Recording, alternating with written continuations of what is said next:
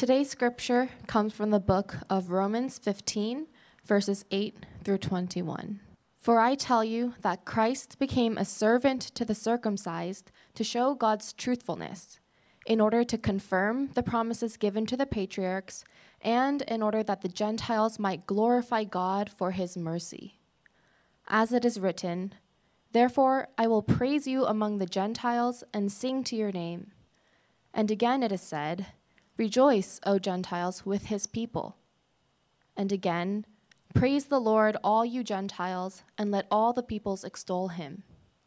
And again Isaiah says, "The root of Jesse will come, even he who arises to rule the Gentiles. In him will the Gentiles hope."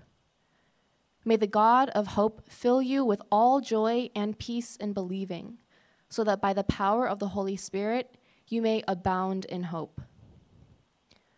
I myself am satisfied about you, my brothers, that you yourselves are full of goodness, filled with all knowledge, and able to instruct one another.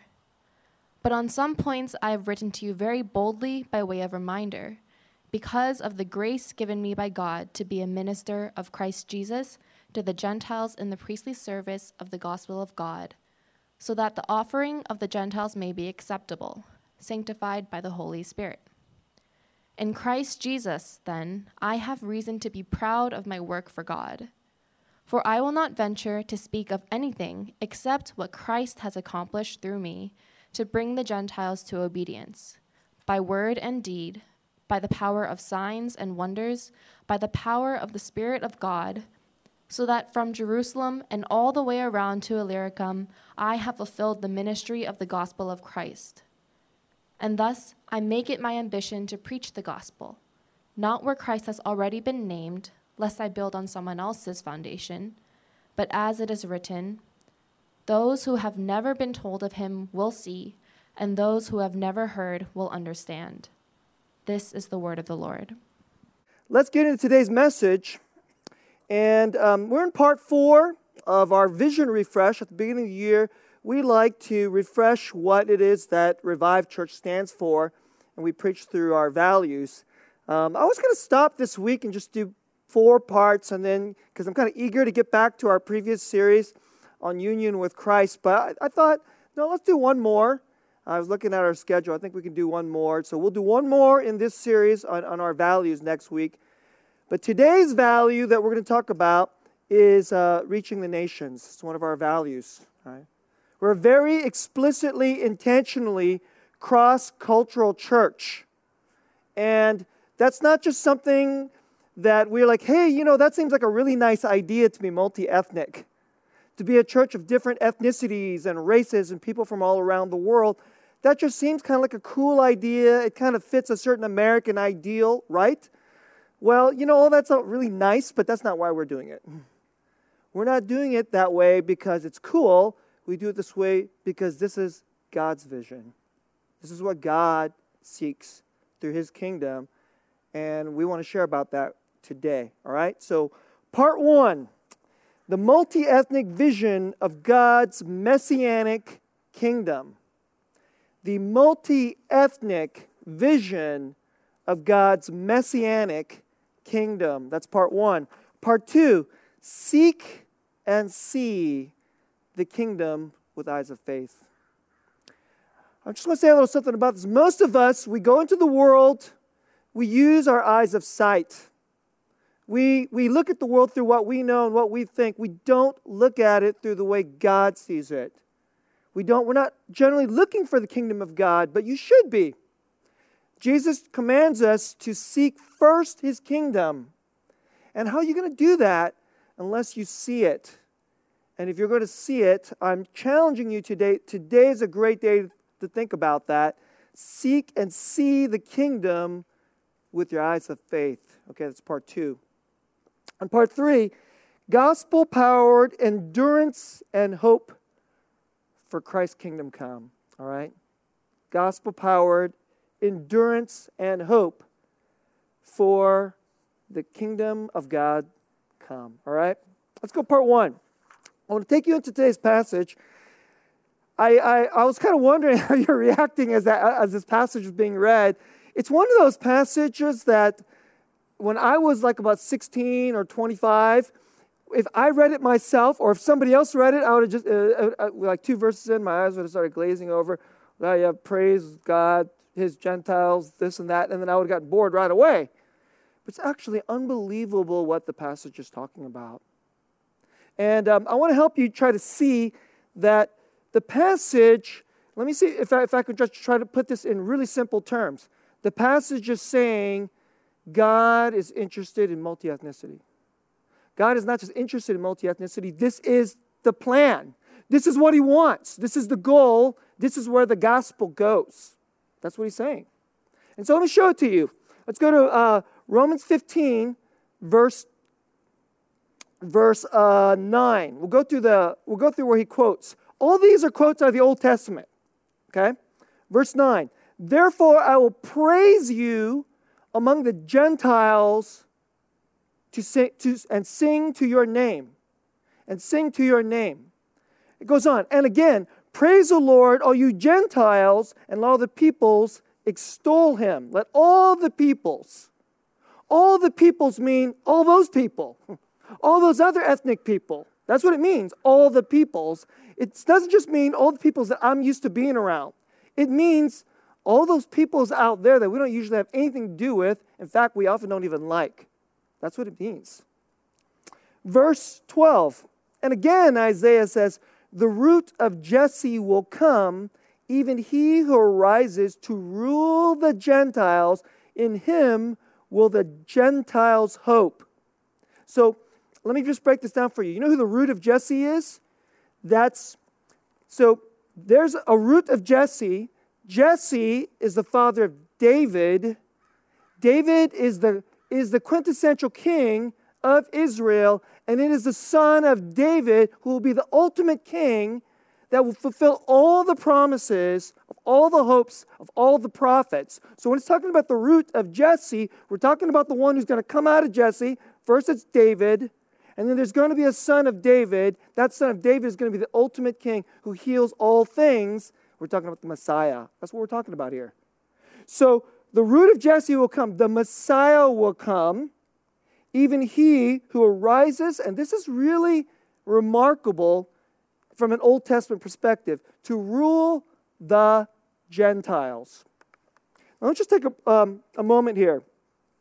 So what is a Gentile? What's a Gentile? So for those of you who know, generally you're like a Gentile is anyone who's not Jewish. Okay? So whenever I grew up reading the Bible, that's how I read it. There's Jews. The Jews are the specially chosen people of God. David is their king. Abraham is their father. Abraham, Isaac, and Jacob is their father. Out of this came a special ethnicity. God made a special promise to Abraham, and then to Moses, and then to David. And I know that if you don't believe in the Bible, if you believe in the Bible, what I just said to you was like, yeah, just Sunday school stuff. You already know this stuff. But if you are joining us today and you don't believe in the Bible, or you didn't grow up with the Bible, that's just really weird, okay? It's really weird such that the philosophers actually have a name for the weirdness, okay? The philosophers and theologians have this terminology that they call the scandal of particularity, okay? The scandal of particularity. And what does that mean? What that means is God chose a very specific people and loved them, and he didn't choose anybody else. That's what it means. It's particular. So if you grew up kind of like in America and you have this general idea that there's a God, isn't that God just love everybody? And the answer is yes. But does he love them all the same?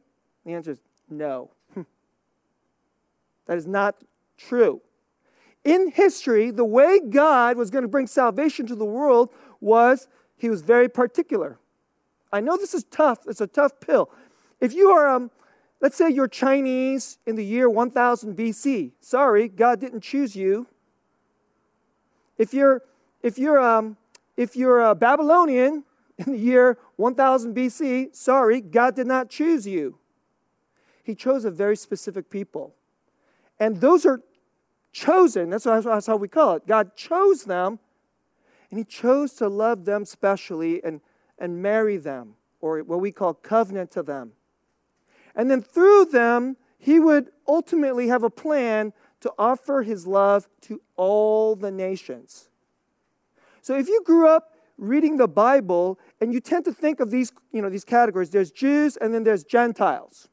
And to this day, whenever people read the passages, like it says Gentiles, okay, that's me, I'm not Jewish.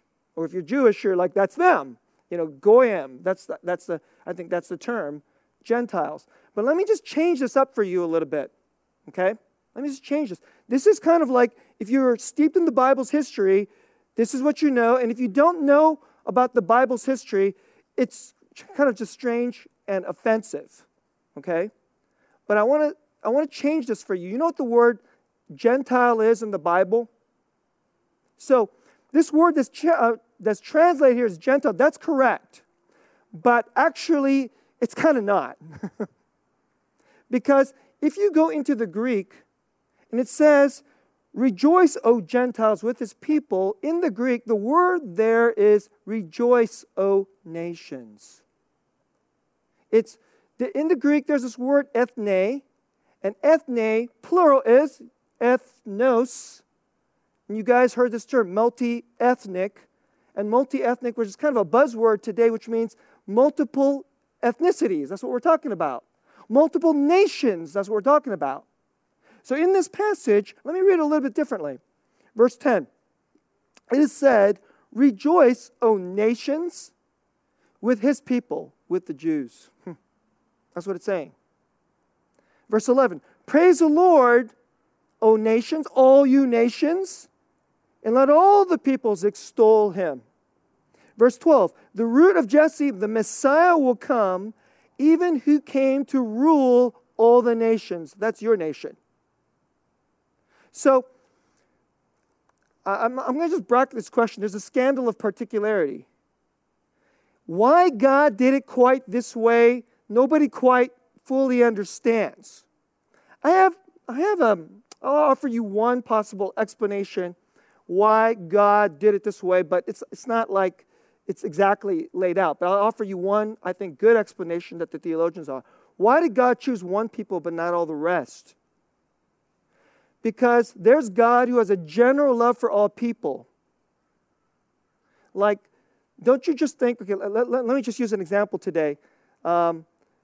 Today, America, we feel very, very terrible about our history of racism. Okay, by the way, I'm not white. And I wasn't alive during those days when, America treated black people really badly or Native Americans really, really badly, okay? So like, Jim Crow and all that, that's not, like, I didn't perpetrate that. But you know what? I'm American. Those sins are on me. And so I hope you think that. If you think, I didn't do any of that stuff, that's their problem. No, if you're American, that's the we. And so the sins of America about how we were unjust to black America, or let's say Native Americans, that's really on us, okay? So all Americans should have a general love for black Americans. I really do believe that, okay? So if you look at black Americans and just think they're just like anybody else, then that's crazy because, like, in our country, we really seriously did them wrong in a way that wasn't quite the same as just, say, for instance, Vietnamese people, okay?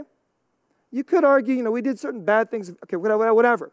So I don't want to get into those kind of weeds, but if you just look at the big American history, there should be a general love for black Americans, okay?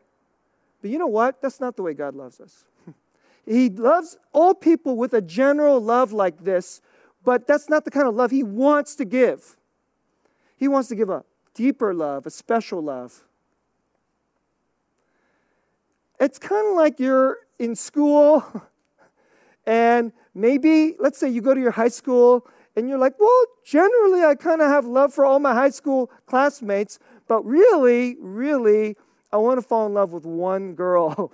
And I don't know if you want to fall in love with a girl in high school, but you want to fall in love with one and have a deep, deep relationship and sacrificially love her That's God's plan. And you know what the Bible is saying? He's now offering that to all the nations. That's what he's saying. And it had to come first, that the Messiah had to come. And until the Messiah had to come, that plan was not going to come about. It wasn't going to happen. Right? So this is what this passage is celebrating here, that where God was going to offer this special relationship to all people, it had to happen in a certain way in history. And now the Bible is saying it has happened. That's what it's saying. And that is the age we are living in today. Okay? Now let me go to the latter portion of this passage. I want to take you to the latter portion of this passage. Go to verse 20. This is Paul. Now, you know, this is kind of getting at something that you can, some of you are like really bright. You're kind of seeing, so does that mean every church should be multi-ethnic? Every church should be multi-ethnic. And the answer I would say is yes and no. Yes and no. All right? I would say yes, every church, if you're not committed to all of the churches moving toward all nations, a church that doesn't care about other nations, that's a bad church. Okay? That's not a church built on the Bible. That's not committed to the gospel and the plan of God through the gospel. That's just a bad church. But here, this is a really interesting passage, and I want to just help you to understand this. Listen to this, verse 20. He lays all this out. This is Paul. And thus, I make it my ambition to preach the gospel not where Christ has already been named, lest I build on someone else's foundation. But as it is written, those who have never been told of him will see, and those who have never heard will understand. It's actually from Isaiah chapter 52, verse 15. And Isaiah, the latter portion of 52, right into 53, is an unbelievably amazing prophecy, which points right to the atoning work of Jesus as the one who will shed his blood for us so that we would be redeemed. And you know what he's talking about there? He's talking about people who have never seen these nations. They will see and they'll understand. Now let me just back up here. Paul says, I make it my ambition to do it this way. And when you read the Bible, it's interesting. There's Peter, who is one of the original 12 that Jesus selected, one of the apostles, and people see that Peter is the apostle to the Jews. Okay? That he does preach to some Gentiles and then disciple them, but primarily he works for his ethnic group. He's Jewish, he works with the Jews. Paul's Jewish too, but Paul is not called to the Jews. What he's saying is, I make it my ambition to reach those people over there. People who have never heard the gospel. That's who I'm called to reach. Now, here's what I want to say. I want to say there are some churches where they're called to preach and reach their people group. Okay? So let's not judge them. I celebrate the churches in our city. You know, who's good at reaching Chinese folks? Guess what? Chinese folks, right? Who's good at reaching Korean folks? Korean folks. Who's good at reaching black folks? Generally, black people are good at reaching black people, so let's celebrate that. But you know what? Let me ask you this question. Who's good at reaching Vietnamese folks for Jesus? And let me tell you the reality. Nobody's good at it. You know why? Because there's not enough Vietnamese preachers to reach the Vietnamese nation. I'm not talking the whole nation. How about just, even the whole nation, but how about just the nation of Vietnam in our city? There's just not enough of them. Nobody's good at it. So you know what there needs to be? There needs to be some churches that have the attitude of Paul, that those who have never been told of him will see, and those who have never heard of him will understand. And we're going to go to those people, that nation among the nations, and we're going to believe this. They've never heard of him. They do not understand. but we'll preach to them and we will love them, and Vietnam will be reached. This is Paul's thinking. This is right here in the Bible. And let me tell you right now, this is the revived way. There's Peter, who reached his people group, and then there's Paul, who's going to reach the other nations. And there's most churches, they operate in the Peter way. The vast majority of churches operate in the Peter way. There needs to be more churches that operate in the Paul way. We, in our church, we're absolutely on the Paul way, okay? So, one of these days, I would love to present to you our next pastor, and he'd be Vietnamese, right? Or he might be Iranian. I would love to be the person who retires from this church, and the next senior pastor is from a nation that nobody ever thought has Christians, right? Because that's the Paul way. It's the Romans 15 way. It's the revived way, okay? So I'm laying this down right here. Let's have no confusion about this in our church. So, we're going through elder candidacy right now. I'll just tell you, let's be just kind of really honest with you. I love our elder candidates. I think they're fantastic. I have one beef with Jesus about them. They're all Korean American. Right? I was sitting there like, Jesus, couldn't we have one dude, one other dude? Where's the Mexican dude? Where's our white dude? But you know what? I was like, Jesus, you're Jesus. He's coming. He's coming. We're going to have a Mexican father in this church. We'll have a Vietnamese father in this church. We'll have an Iranian father in this church. Okay? For now, the ones that Jesus is offering us happen to be Korean dudes. But you know what's great about them? They all believe in the Paul way, not the Peter way. Okay? Let's go to part 2. Seek and see the kingdom with eyes of faith. Seek and see the kingdom with eyes of faith. There are a lot of people that love this idea of multi-ethnic community. Some of you, that's how your friends are. I mean, I am amazed at the millennials, and the Gen Z are even more multi-ethnic than the millennials. That's from what I can tell. I would say that my generation, X-Gen, we're the first multi-ethnic generation. Right? Prior to that, the boomers, it's kind of like white people over here and black people over here, and you Koreans can do church over there. That's kind of the way boomers operated. And we in the X-Gen, it was when I went to college, the white guys wanted to date the Chinese gals, right? And that was kind of more normal. It started to become normal. The Chinese guys didn't have the guts yet to ask the white girls out. So that hadn't tipped yet, but it was getting there. And then, then I look at the millennials and I'm like, okay, the Chinese millennials, they have the guts to ask the white girls out, okay? So, when I look at that kind of thing, that's multi-ethnicity happening in our society. Who you want to marry or who you want to date, and if they are of a different nation than you, that's deeply multi-ethnic.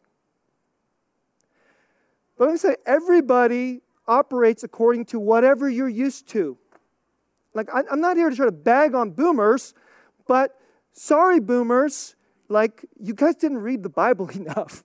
You apparently didn't swallow, Romans chapter 15, because in America, the boomers did church pretty much 99.9% the Peter way, and there weren't enough churches doing it the Paul way.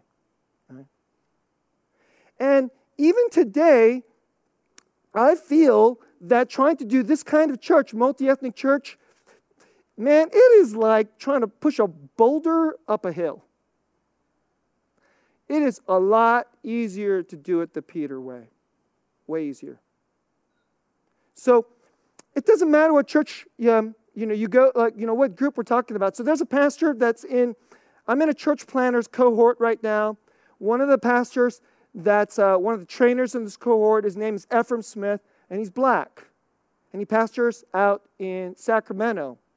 And he's a couple years older than me, he's X-Gen, And I was amazed to listen to this brother said that he read in the Bible these passages. And as a young man, as a young pastor, he basically said, that's it. That's what I want to do. In other words, he read it and said, I'm going to be a Paul type of preacher. And this guy Ephraim, when he preaches, he's compelling. If he just wanted to stand up and lead a black church, that thing would just grow.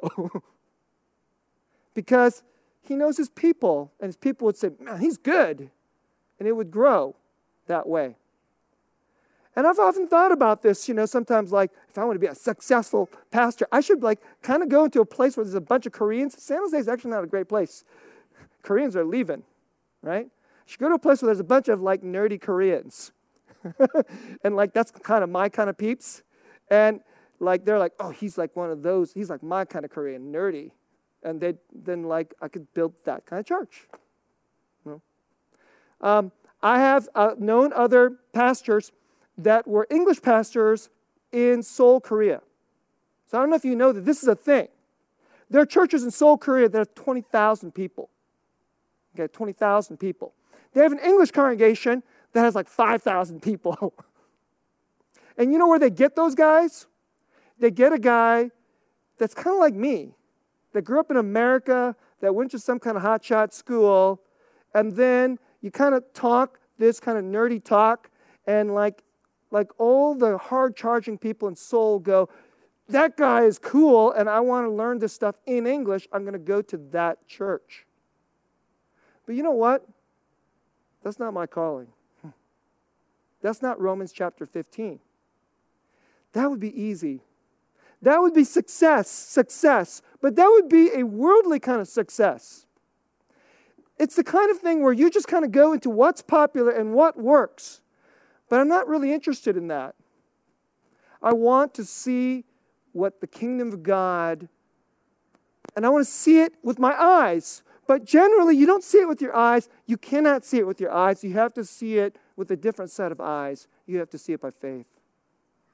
Because you go look around the world, guess what?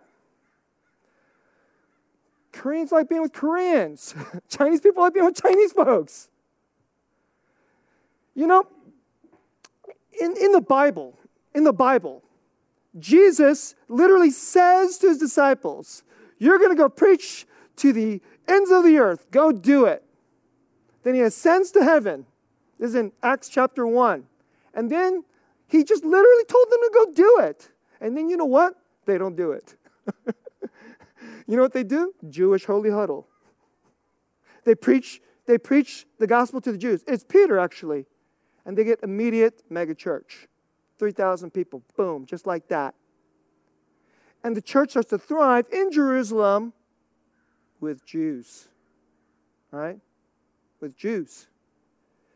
And then, you know how Jesus is probably sitting there going here we go. So, let's get them to do what I told them to do. And you know how he did it? He took one of their best guys, his name is Stephen, and Stephen was murdered by the Jews, throwing rocks at him and stoning him very publicly. And then what do you think happened? Then all the Jewish Christian leaders, they dispersed to other cities, and finally, the nations were getting preached to. That's how Jesus did it. So, let me just say a little something here. Let's not have one of us get killed first. Let's do what Jesus wants us to do. There needs to be some more in the Paul way. And then God said, let's go find a crazy guy. And he picked Paul. This is a man who could see the world not as it is, but as it will be. He could see by faith. He could read these passages in Isaiah chapter 52, and he said, it has happened. The root of Jesse has now come, and it must go out. And so when it says in Isaiah 52:15, it says here, those who have never been told of him will see. You know what? Let's go see that actually happen. And I would love for us to be that kind of church. Can you believe that? Can you believe that? So if you're going to be in Revive, there's going to be people who are going to step into Revive. They're going to go in here and they're going to do this thing. They're going to be like, there's not enough whatever kind of people here. It may not even always be ethnicity. It could be like a guy comes in here and, he kind of likes Korean girls or something, okay? And he's like saying, there's not enough Korean girls here, and he doesn't choose our church. And I would say, see you later. We're doing this. If you came here because you're looking for the kind of the perks inside of your own ethnicity that you're looking for, and, church is a place that people go do that. That's not what we're doing here. Now, let me just say, I want to give you some encouragement. I want to just show you Jesus is doing this. Oh my goodness, he's doing this. But can you see it? You have to look for it. You have to know that Jesus is doing this. That's your faith. And then use your eyes with faith and look for it around you. It's happening. Let me just tell you a few things that I see. And it's just funny, like I think about 15 years ago when I was a young man, I would have never seen these things. I would have just gone about my life in my own little bubble, in my own little ethnic circles, the things that I'm comfortable doing and liking, and I would never have I wouldn't have paid attention to are there Iranians in this city? Did you know that? But I wouldn't have known that, and I would not have cared. But, now that I am called to this, and that our church is built on this, and all these passages, every time you read something in the Bible about Gentiles, you should think multi-ethnic. Oh, yeah, that's us. That's us, multi-ethnic. So every time we go through these passages, I can't help but be excited. I feel as Jesus speaking personally to you. That's you, Sis-Hang. This is my game plan. So let me tell you some stuff that I see and I've experienced. So this happened so long ago. That time was last night. So last night I had an appointment with the pastor. The pastor's a church. It's not in our denomination. It's a Nazarene church. And it's out in the Evergreen side of San Jose. His name is Greg Gates. And if you meet Greg, he looks white. Okay? But if you ask him about his background, he grew up in Brazil. He's not white. He's Brazilian. And he loves soccer. So I started talking to him about football, and he goes, yeah, I watched Super Bowl. And so if he was sitting here today and I said that thing about the 49ers, he would have been like, oh, okay, I didn't know that happened. Right? Because he's not white American. And you know why we're having this appointment? Because there's a conference that's going to happen at the end of April, right here in our city. It's called Ignite. And Ignite was spearheaded by a group called iSpectra. And you know who leads iSpectra? Some of you know him. His name is J.P. Samuel. He's a pastor in our county. And J.P. Samuel is Indian. He's South Indian. He's from South India. And you guys know that he's a dear friend of mine. And so that's how I met Greg Gates. Because JP's trying to hook me into iSpectra. because the Spectrum Church is called the Spectrum Church because they're a Paul-type preaching church. They believe in Romans 15 all the way down. If you step into the Spectrum Church, you see a bunch of brown-skinned people. But in JP's mind, he's thinking, what do you mean? The nations are right here in this city. Why would we not do Romans 15? That's crazy talk. So he's so intent to do that he would spearhead a whole conference to train people to see by faith what Romans 15 is teaching. That's Ignite Conference. So put it on your calendar, April 29 and April 30th. It's going to be right here in San Jose at a church that's run by Koreans. That's where it's going to be hosted. It's at Emmanuel Church. So think about this. The right-hand man, okay, the guy who's spearheading this conference is an South Indian guy, okay? He came to the city because he had, brilliant PhD in molecular chemistry, blah, blah, blah, and he got bored of that and he decided to go into this. He wanted to do Romans 15 type work. And he became a church planner. And the right-hand man of him for this conference is Greg Gates, who's been in our city for just over a decade, and he grew up in Brazil. And it's going to be held at a Korean-American church, Emmanuel Church. Actually, I know that church very well because that's my dad's church. That's my dad's church. Actually, many, many years ago, I was saved at that church when I was 11 years old. And it is fantastic to me that a church, when I was 11 years old, man, they didn't know what white people were doing. They didn't know what black people were doing. They were like Korean all the way down. They were a complete and total, like Peter-oriented way of doing ministry. That was Emmanuel. But today, Emmanuel is hosting a Paul way of preaching the gospel, the Ignite Conference. That's happening in our city. If you see that in the city, that's you should see with eyes of faith. It's happening. Romans 15 is happening. And in our church, there's so many ways. Our church is kind of built to be this way. And it's not about like, let's go be hip and cool, and we'll get all these people in here, and everybody think we're successful. The deep, deep way that we get real multi-ethnicity is just to walk as family. It happens in GLF. It happens in discipleship. My discipleship group has a Mexican American and a Japanese American. And the fact that they're Mexican and Japanese, it barely comes up. It barely comes up. Because we're not interested in that so much. We're interested in Jesus. That's the deepest love there is. It's the deepest unity there is. It's the greatest multi-ethnicity there is. Right? That's how our church is going to do it. Now let me close. Gospel-powered endurance and hope for His kingdom come. Now, why am I saying it this way? Why do I want to close this way? I want to encourage you toward endurance. If you're going to endure in seeking multi-ethnicity, it's going to be easy to get discouraged. So, this it actually could take a whole nother sermon, but I just want to just say this. You know why most people don't do it? Because every ethnicity dislikes something about every other ethnicity. That's how it is. Okay? That's how it is. Everybody's so mad at white people. I'm like, what do you mean? White people aren't any different than Jews, or any different than Chinese, or any different than Korean. Everybody stinks at cross-cultural unity. Everybody.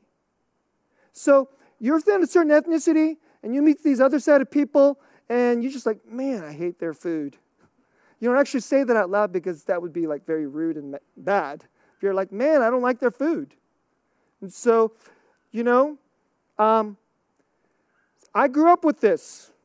I meet white Americans, and as soon as they get a whiff of kimchi, they're just like running for the hills, okay? And then every now and then you meet a really odd white American, they're like, what is that? And they get really excited, and they get like, and then they get attracted, and they're like, this white dude is totally weird, right? And that's relatively easy. That's relatively easy. It's relatively easy. It's food. But I don't know if you know this, the prior passages in Romans, you know what it's talking about? It's talking about food. Because you know why it's doing that? Because Paul says we are going to be a multi-ethnic family. It's Jesus' way. In order to have a multi-ethnic family, you must learn to love people that offend you. You must learn to love people that are really kind of out there for you. In order to do that, you have to have a gigantic hope, and you must endure to love them. If your love is only a good intentions and feelings, you will not make it. Okay, there's no way you can make it. I don't know if you know this, but a lot of cross-ethnic marriages, they do poorly. And they married each other. And they married each other. Because they marry each other, and then they find out, what? I didn't know white people were like that. And they're like, what? I didn't know Chinese people were like that. And then they fight. And they married each other. But how about if we are family together? How about if we do church together? It's not easy.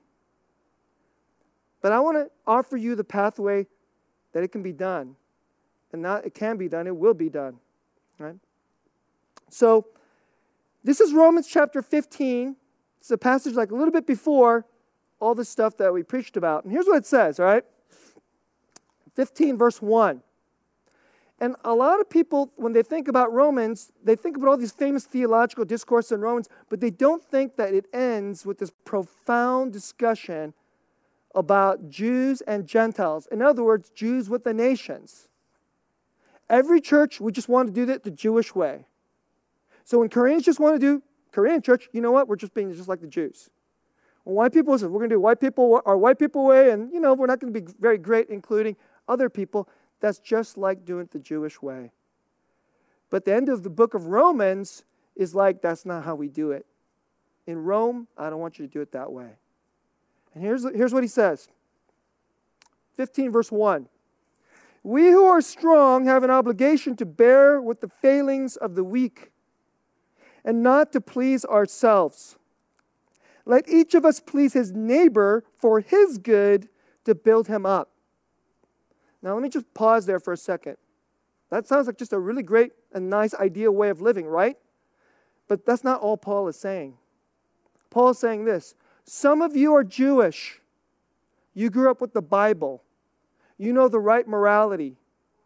But someone is going to walk into the church, and that person used to sleep with prostitutes and had this kind of gross morality, and he's going to look really strange. Right? These people who go into the temple, they pierce their bodies and do all this weird stuff, and they're going to walk in, and they know nothing of the Bible, and they don't know how to live inside of the habits and practices of living in the gospel. So you who are Jewish and you know the Bible, you're going to get a weaker brother who walks in, who now believes in Jesus, but the way they look, the way they're used to doing food, their old sexual habits, it's going to be offensive to you. That's what he's saying.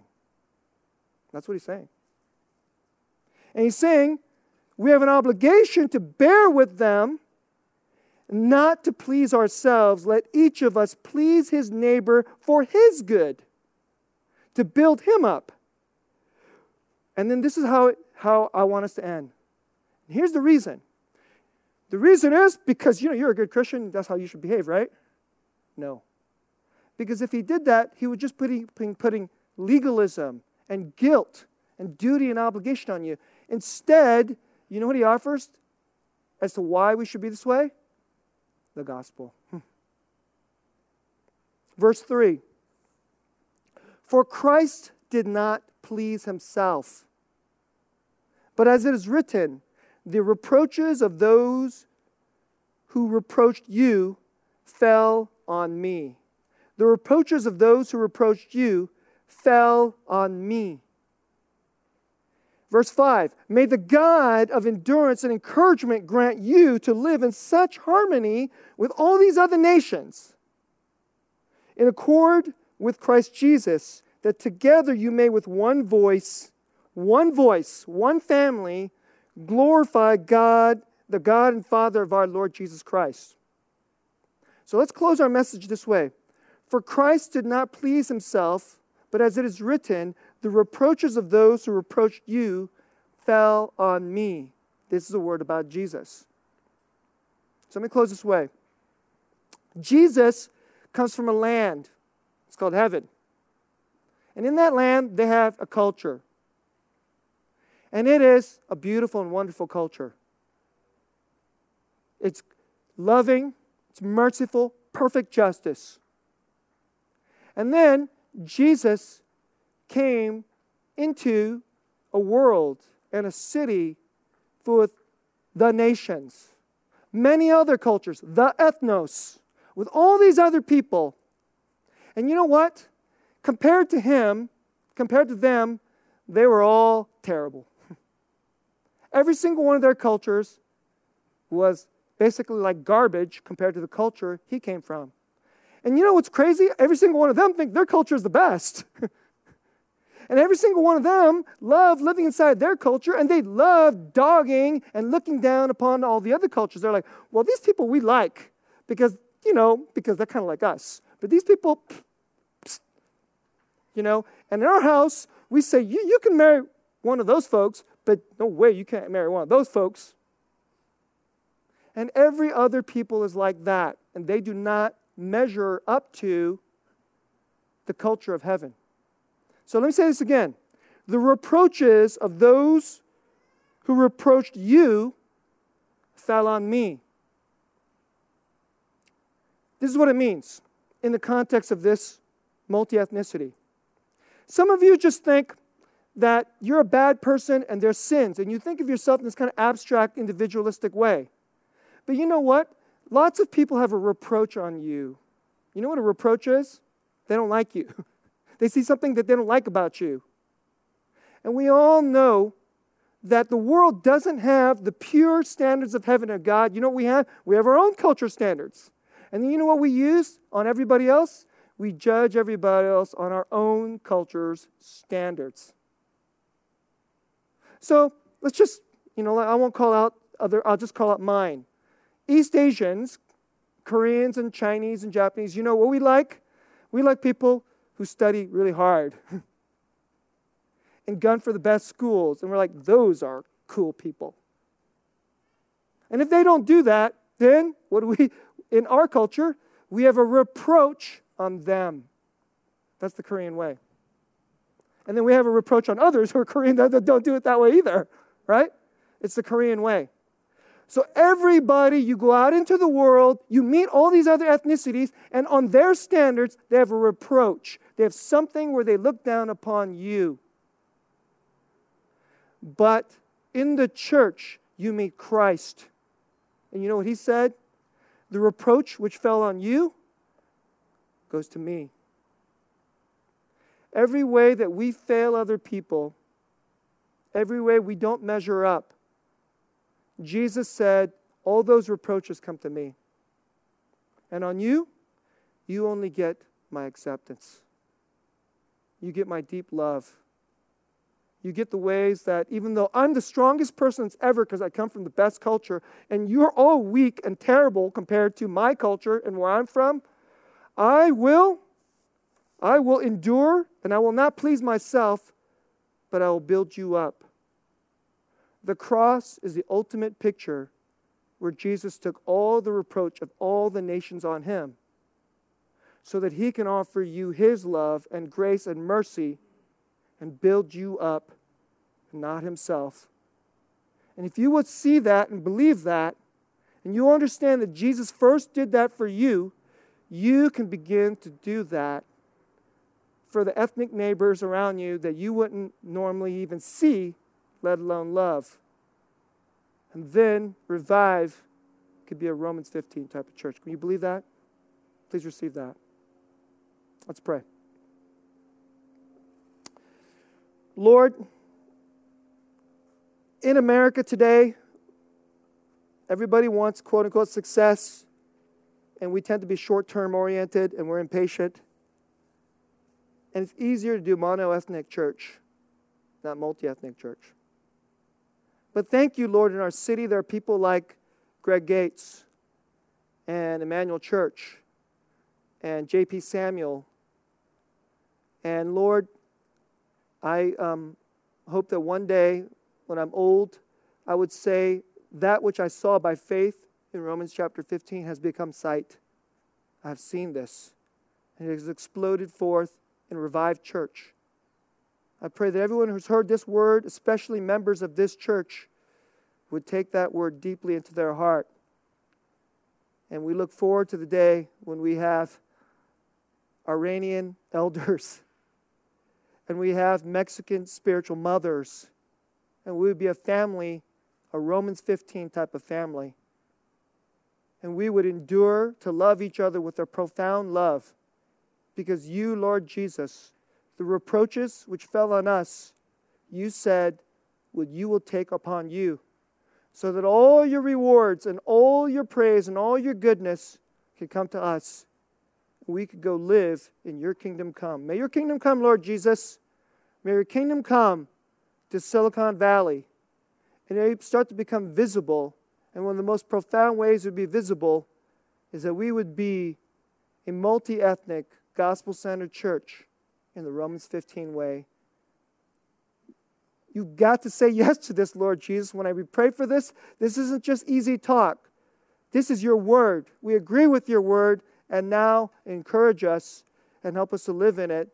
And may we glorify and honor you. All of it will go to you, because this can only come from you. Thank you. In Jesus' name, amen.